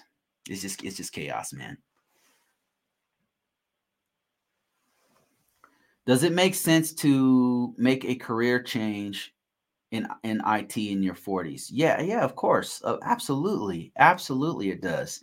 I mean, I'm in my 40s. I found out that I basically have to make changes to the way I'm moving. The older I get, the more I have to make changes. Couple of examples. A lot of organizations will try to get me in a manager type position, and I am not interested in that. I am so completely not interested in that. But I am interested in getting sharper and in some of the things I need to know. I am very interested in that. I'm very interested in if they have something where I need to level up technically. I'm interested in that. And if you're trying to go into IT from another field, I don't know. I think you're just being wise. Like sometimes some career paths are not as solvent, they're not as stable as this one. So I would just give you some advice in your 40s. You're gonna be at a bit of a disadvantage because some people, there's pros and cons. One of the cons is you'll be at a disadvantage in that some the younger people have a huge leg up on you. I mean, we come from a time where there were no phones, there were no smartphones, so we just think different. We just think differently. If you happen to be in your 40s, you know what I'm talking about. We think, you sit down with some Gen Z and even some millennials, and they just think totally differently, right? It's totally different. Like I don't understand it sometimes, to be honest with you. And some of it's good and some of it's bad. So it's kind of leaves you at a disadvantage in that they were born with these damn things in their hands. They have a natural understanding that we just don't. It takes us a little bit more time to process it. So that's one disadvantage, but not a huge one. A great advantage that you have is you have maturity. Hopefully, not all 40-year-olds do, but typically if you reach this age, you just have a level of maturity that some younger people just are not there yet. And cybersecurity really, and IT in general, needs that level of maturity. So I would say don't be discouraged. One thing I will say is that you might want to consider some of the offshoots of IT, like project managers. Project management is a really good fit for older folks because you have a level of maturity and communication skills that some people in IT don't have. So you have a huge advantage in that area. IT management, once you learn the ropes of what IT is, once you have the common body of knowledge, you can easily come in there and just rule the roost because you'll have a level of maturity that a lot of people in IT just don't have. They just don't have emotional intelligence. I mean, they're very brilliant, but many of them are just not very smart, if that makes any sense. I don't know if that makes sense to you, but there's a lot of very smart people who are very stupid in IT. Does that make sense? Have you ever met a very smart person who was very stupid? There's a lot of those in IT. And so if you've been blessed enough to be in your 40s or 50s and made it this far and want to make a career change, there's definitely room for you here. I will say they think very differently. And you'll have an advantage of having maturity that a lot of IT professionals do not have. You do have a learning curve in IT, especially if you're coming from a completely different career path. I'm not talking about project managers. I'm not talking about like you have, as a project manager, you have some exposure to IT and how the organizations move. But if you're coming from, I don't know, retail or something, and you're trying to do IT work, you've got a learning curve ahead that you're gonna have to. And if you're up for that, cool. There's this one story. I can't remember the guy's name, but this dude is a 50-year-old mechanic, 40 or 50 years. Actually, this one's worth me looking up. Let me just check this out because I get a lot of older folks, 40s, 50-year-olds asking me about this question. And let me just inspire you real quick. This dude was a 40-year-old mechanic who became a doctor. Do you guys know what I'm talking about? He became a surgeon, not just any doctor. This dude became a surgeon. And it's crazy. Let me see. I want to find this dude's name because he is all right. I think I found it. Yeah. So this dude's name is Carl Allenby, and he became this dude. Hold on, let me see if I can find. Yeah, this story is crazy. So if you're thinking about changing career fields, and let me just tell you, healthcare is way harder than the average IT job. I'm not talking about if you're a freaking crypto analyst like Bruce Schneier or some shit. That shit's really hard. That's like, yes, a one-of-one type. Not everybody can do that shit, right? He's a rare human being. There's some rare human beings doing that kind of stuff. I'm talking about if you're doing just average cybersecurity IT stuff, you can do this. It's not going to be as hard as being a doctor or a nurse. That shit's hard. The stuff that you have to know is an order of magnitude harder than what we do. And I'm not saying that what we do doesn't get complicated, because it does. There's some upper level network engineering that gets crazy hard. There's some upper level mathematics involved with cryptography that's hella hard. There's some upper level super hard shit in network engineering. There's some super, if you go high enough, it's going to get hella hard really fast, and not many people can swim in those depths. You know what I mean? So, but healthcare, as soon as you get to nursing, it's hella hard. Hella hard. And this dude right here, and I'm trying to find his name. His name's Carl Allenby. Changed careers. Okay. He started in med school and in his 40s.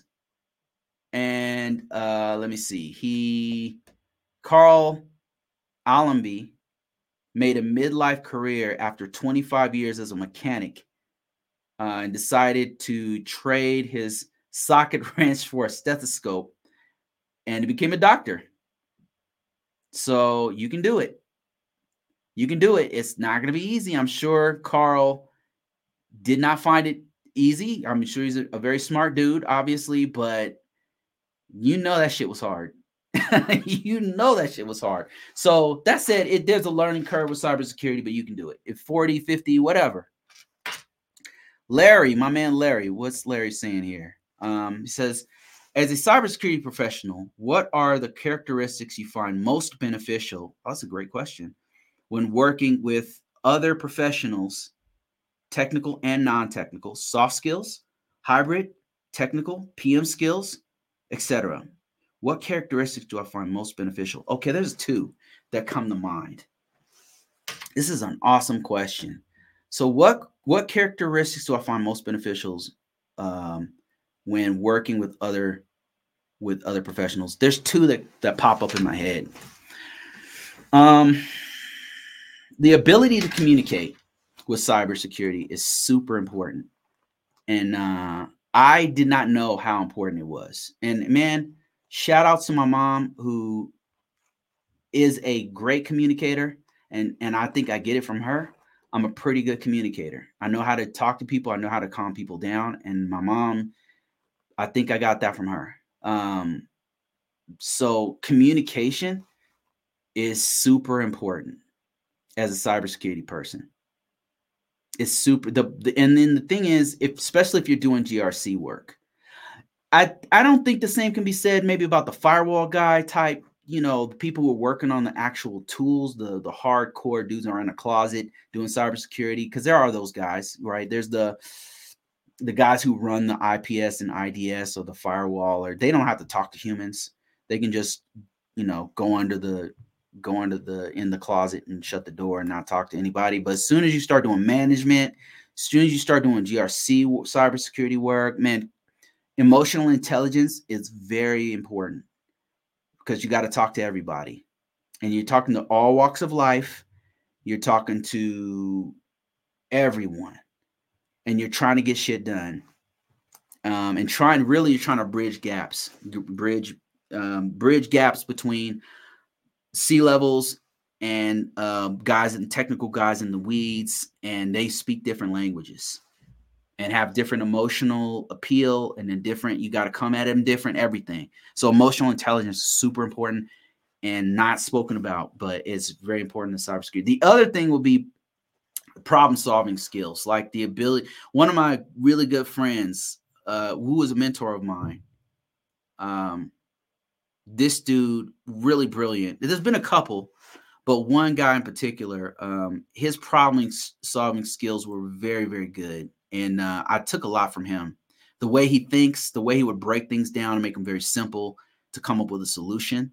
That is a very, very good skill to have, because a lot of times, even if you don't have hands-on, I personally haven't had hands-on with much of anything in the last few years. Like I mess around with scanning tools and some cyber threat intelligence tools or something like that. But like as far as building a system or like maintaining it like I used to, I haven't done that in a long time. That said, I have to very quickly pick up the issues that are happening with our environment. Like we might have some issues happening with the servers communicating with the workstations, or the workstations might have some vulnerability. I have to quickly understand what's going on and what the problem and the solution is, the root cause analysis. I've got to understand that very quickly, or go back and read the freaking white papers on what's going on, or go to Microsoft or Red Hat's page and they're explaining how. So understanding the problem and the solution is important. Those two skills like pop out in my head of the most important things to have. Like if you have those skills on deck, you won't have a problem doing IT. You won't. It's especially cyber security. Those are the two that I've found lacking in some cybersecurity professionals who are not very good. They either cannot communicate well at all and make everything worse by throwing gasoline on problems. They take a campfire and throw gasoline on it, and then it's a forest fire. Like I've worked with cybersecurity professionals like that, and let me tell you, that shit is annoying. I hate working with people like that. And there's a couple of them that I've worked with, and it is a nightmare working with people like that. They come in there, guns blazing, and they think there's a new sheriff in town. I'm going to do everything like this. I'm not going to listen to anybody, and I know everything because I'm the smartest person in the room, and throw gasoline on a campfire and burn the whole fucking forest down. That is the worst. It's the worst. I hate it. And then the people who just don't know, like, at least be smart enough to know that you don't know. At least be smart enough to know that you're not a technical person. At least that. Don't come in there like you're the smartest person around and start saying a bunch of shit you don't know what the hell you're talking about and confusing everybody, and then getting in there with a C-level exec saying some nonsense. And it's just anyway, I hope I answered that question.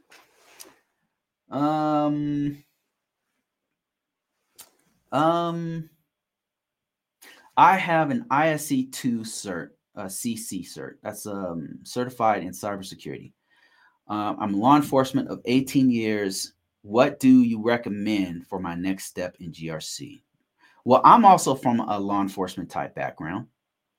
I don't have 18 years of experience of it, but what you'll notice is that a lot of physical security is very, very, very important to cybersecurity, because if a person can have their hands on any system, server, workstation, what have you, then they can disrupt the mission that system has, that supports.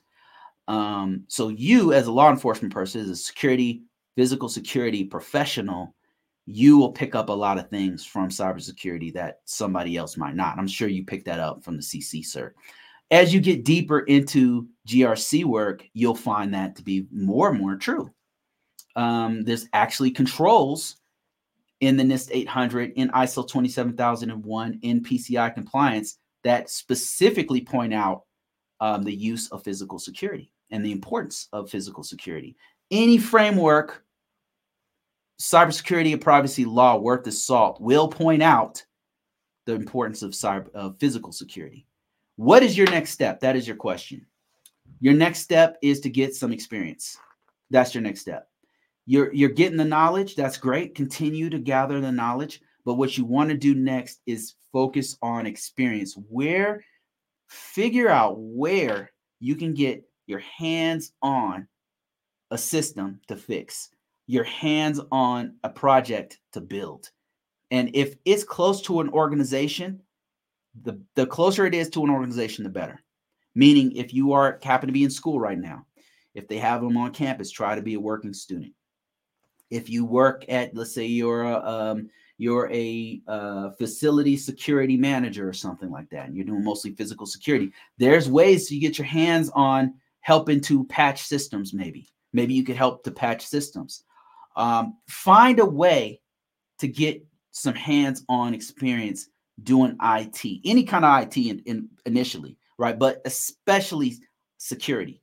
But if you can get any kind of IT hands-on, that's going to really, really help you to more fully understand the IT landscape, and also broaden give you a deeper understanding of the actual technology that you're going to be working to protect in GRC, in governance, risk, and compliance.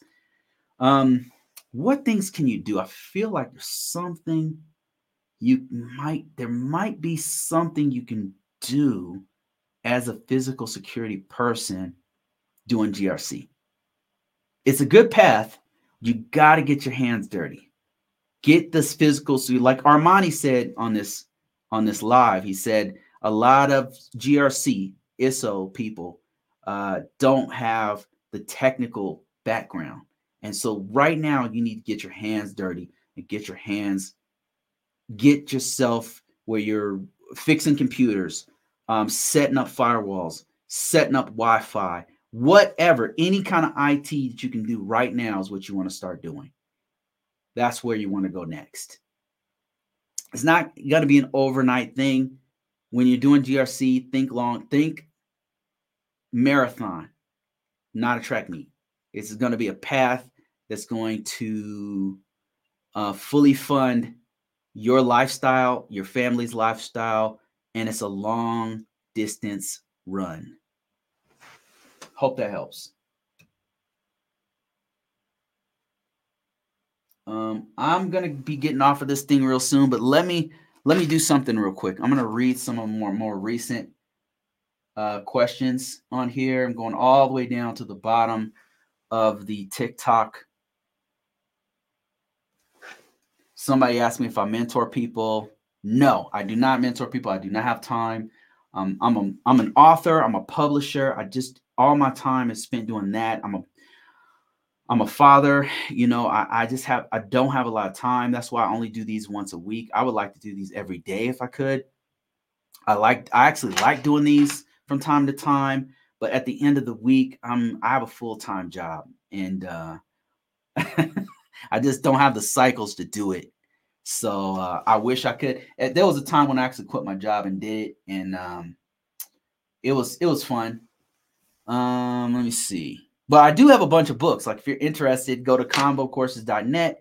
I got some books out there. If you go to you can go to my site, download a bunch of stuff I created and wrote, downloadables, templates, all kinds of stuff. There's free stuff I have on there. And if you go to Amazon.com, type in Convocourses, you'll see a bunch of my books. In lieu of doing mentoring, I've just started writing, and that's something I really like to do, and I could do it all the time. What position do you suggest for starters on GRC work? IT, help desk IT work. I know that sounds counterproductive to what you want to do, but the smartest GRC guys are help desk dudes that used to be help desk because they started from the bottom and now they are here, as the famous pop artist would say. Was there before just I was there before, just write your goal on a okay. I don't know what that's. He's answering somebody else. Okay, let me see. In IT for 6-7 years now, help desk, and now at the NOC. How do I transition over to IT audit and GRC? Okay, this is great. You are my audience. Perfectly lined up with what I teach and what I talk about. Your resume is how you do it. With 6 or 7 years of experience, you definitely already have tons of cybersecurity experience. You just got to put it on your resume. You're trying to do GRC, the risk portion. GRC, governance, risk, and compliance. You say you want to do IT auditing. That's risk. That's the risk side that you want to do. So you want to highlight all your risk skills. So if you've ever run a scan on your network, if you ever participated in any way, shape, or form with the scanning of the network, if you've ever done vulnerability management, including helping to secure systems by removing or remediation of those vulnerabilities. Put that on your resume.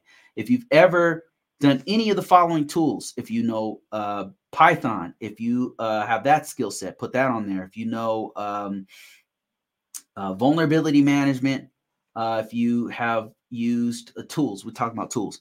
If you've used EMAS, Archer, GRC, Archer in any way, shape, or form, if you've used CSAM, if you've used Jira, if you've used what other tools? Any kind of scanning tools, Qualys, Nessus, any tool whatsoever. I don't care if it was homemade, any kind of scanning tools. If you've used any kind of pen testing tools, if you've used any kind of virtualization tools, any kind of tools like that, especially the security tools, put that on your resume. If you auditing, if you've done any kind of auditing of logs, if you've looked at logs before, if you've had to analyze log information, you want to put that on there. If you've turned audit logs on, if you've turned them off, if you've had to fix things with audit logs, anything with audit logs whatsoever, put that on your resume. These are all security things that GRC people are looking for, and you are prepped and primed to get a job in GRC because they are looking for you. And if you don't believe me, if you're like, Bruce, I've had my resume out there, I've been looking for GRC, you just haven't done your resume right. Download my resume, it's free, to get an idea of what kinds of things you want to put on there. You want to put frameworks on there. Frameworks, standards, and any kinds of IT laws. And I'll give you an example. An IT law would be FISMA, or would be if you've ever worked with a GDRP or any of those like laws that come from a nation state or a local government, any kind of IT laws. HIPAA is another one. If you could list those on your resume. Another thing, standards would be ISO 27001 is a standard. I think PCI DSS is either a standard or a framework, or both. And then, of course, NIST 800, NIST CSF, Cybersecurity Framework. Any of those that you have any kind of exposure whatsoever, put those on your resume. That's going to help you to get in GRC. You might have exposure to it and don't even know it. So you might have to sit down with your resume and figure out. That's why I say download my resume, because it will point you in the right direction. Another thing you can do, another great resource, is go to LinkedIn and look at other people's resume who are doing exactly what you want to do within the next 5 years. Look at their resume. Look what keywords and key phrases that they are using on their resume. And then put that on your resume. Put the same wording on your resume. Okay, let me see. Been applying and getting no bites. Have a Security Plus and studied CISA. Do you have experience? Experience is really what they're looking for. Experience is really, really what you need.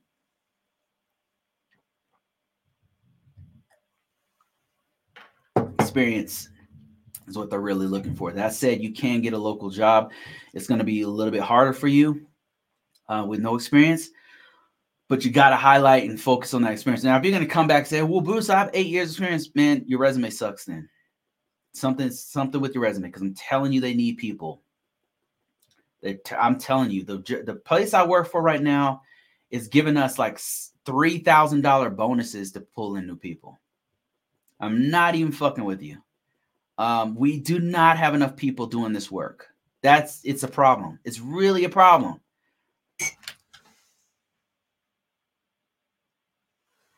What position do you suggest for starters? Oh, I already read that one. Help desk. Help desk what, please? Help desk what, please? What do you mean?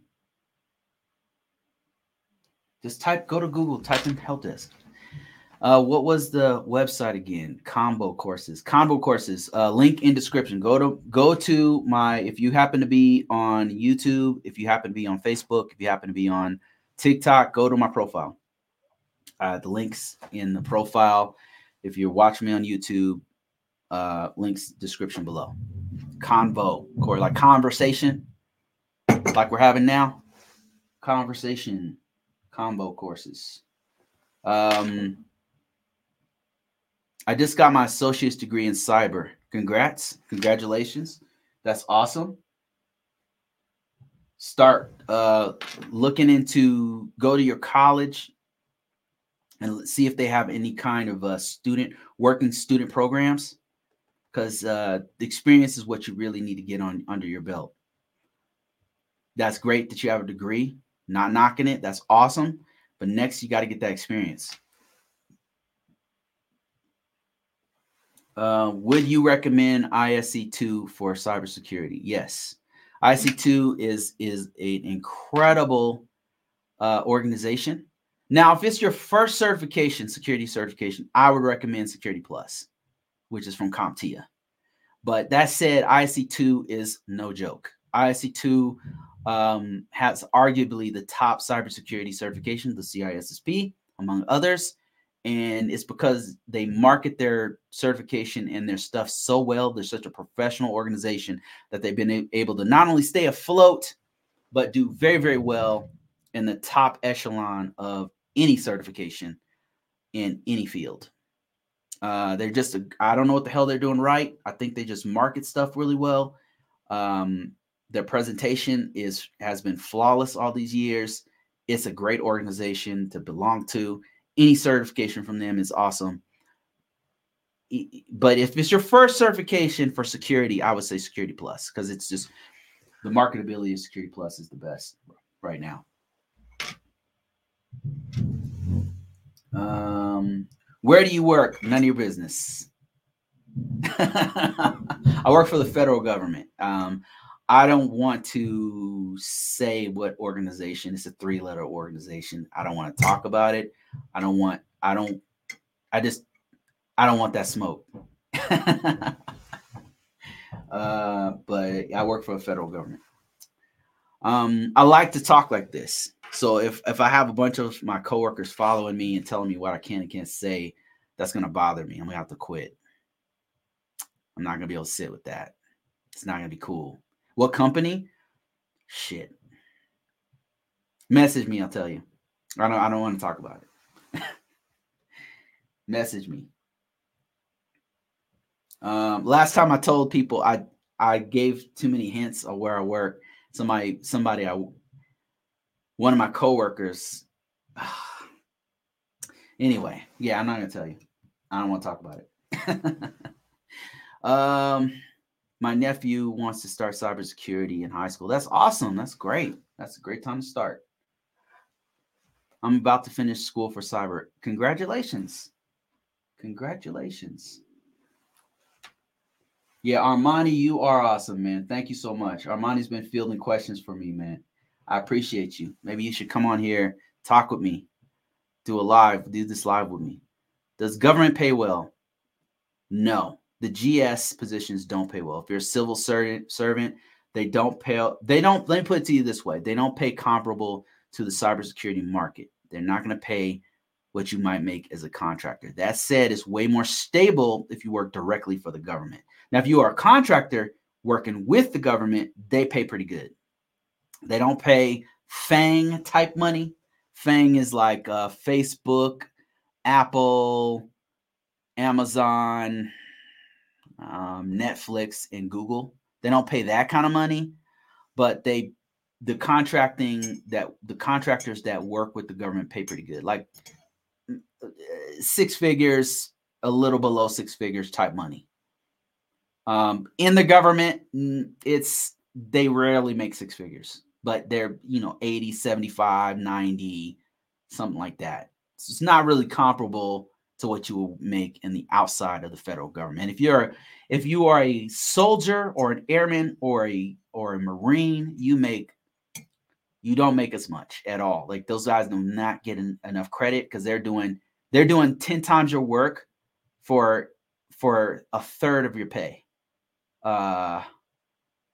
So yeah, like thank your local soldier, your airmen. They don't get paid well at all.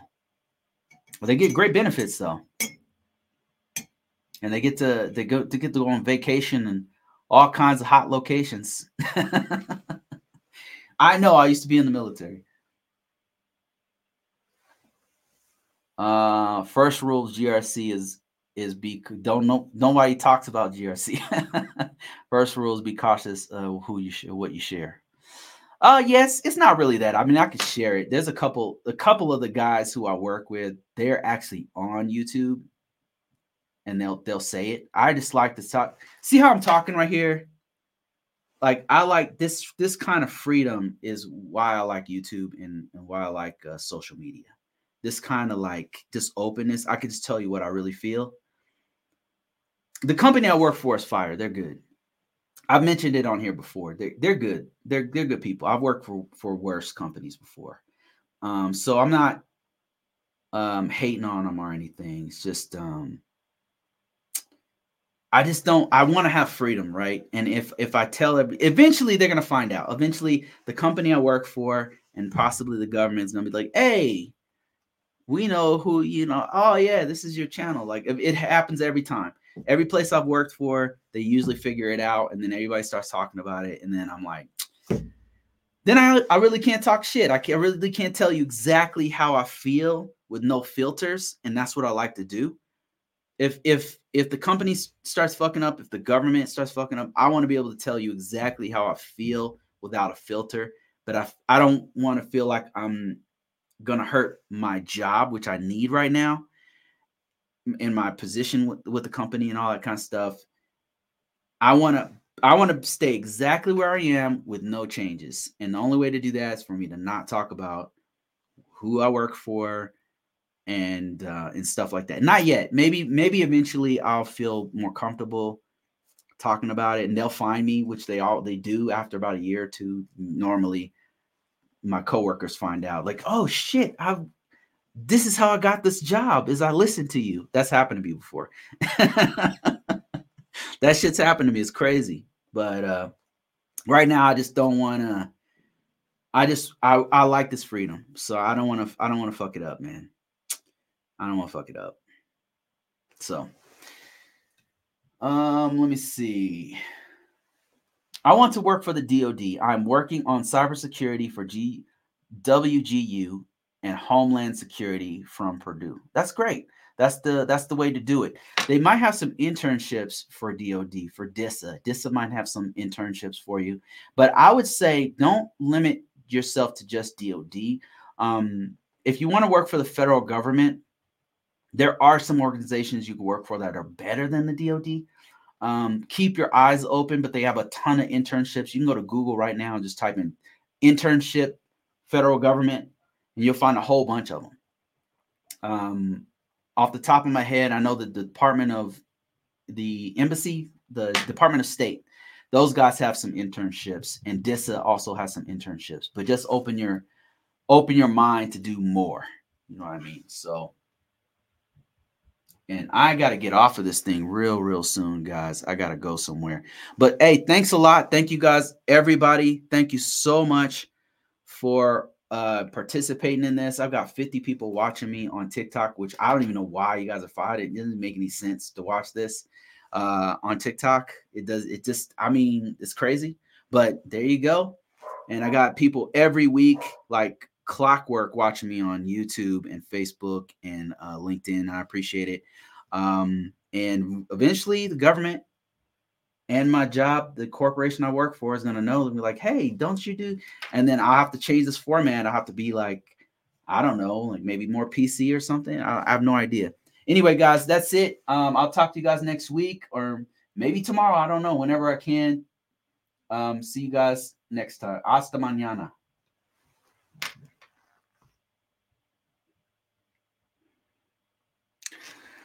I am an ISSM. What do you do to deal with difficult coworkers under you?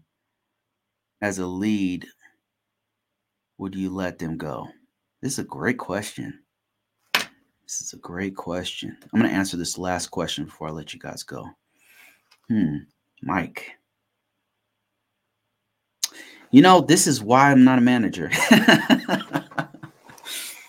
Oh man, this is why. You know, I had a local business here once, and I had employees, and I did not like it.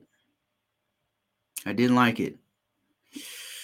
There's all kinds of extra problems I just did not want. So what would I do in a difficult? I think one of the best things you can do as a person is just be straight up with the person. And that's the hardest part about management. The best leaders I've had are the ones who are the most honest.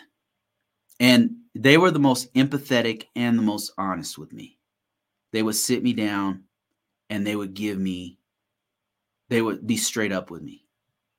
And that's hard. That's hard to do, to tell somebody that they're being difficult, to tell somebody that to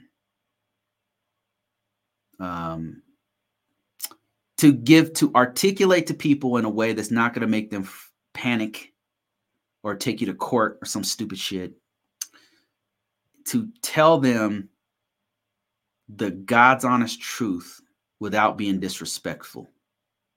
That is very, very challenging. And but the best leaders I've had have been those kinds of people.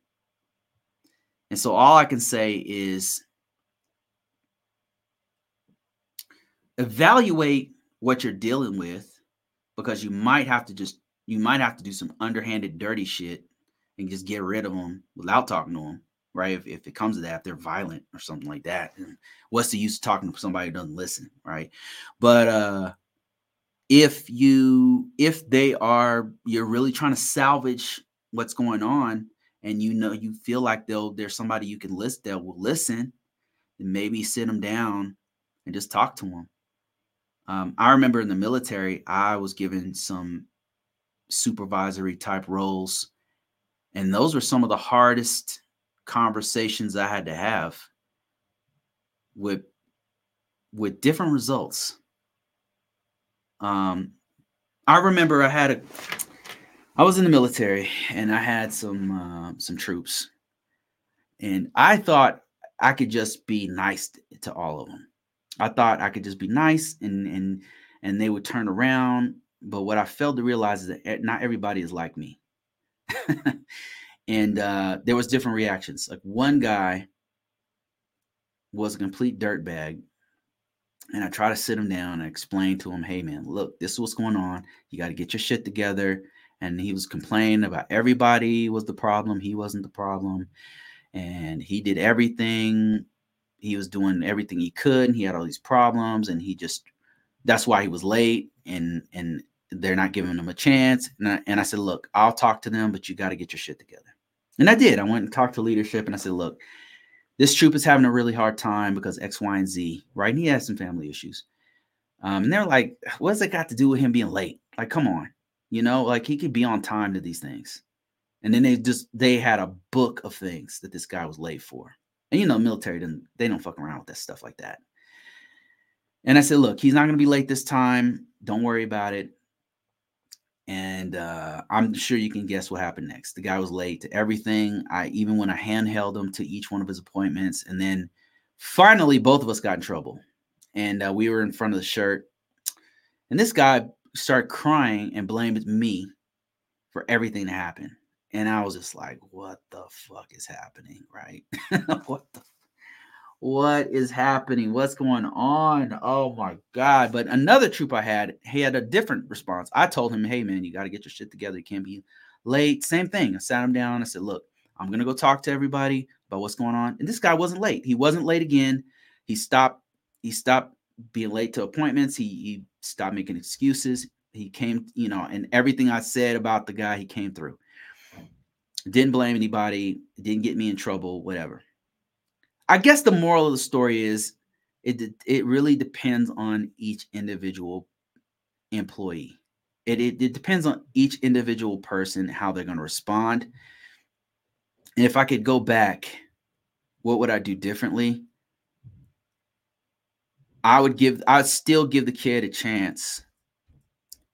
But if he fucked up again and got us in trouble and told me, I'd be merciless.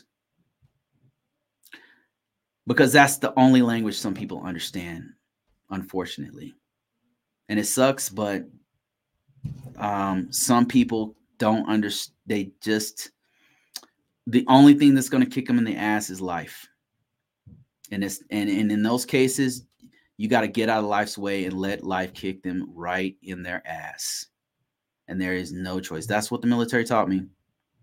Some people, they got to be kicked. Life itself, the wrath of God has to come down and train them. And if you get in the way of that wrath, you're going to get that kick too.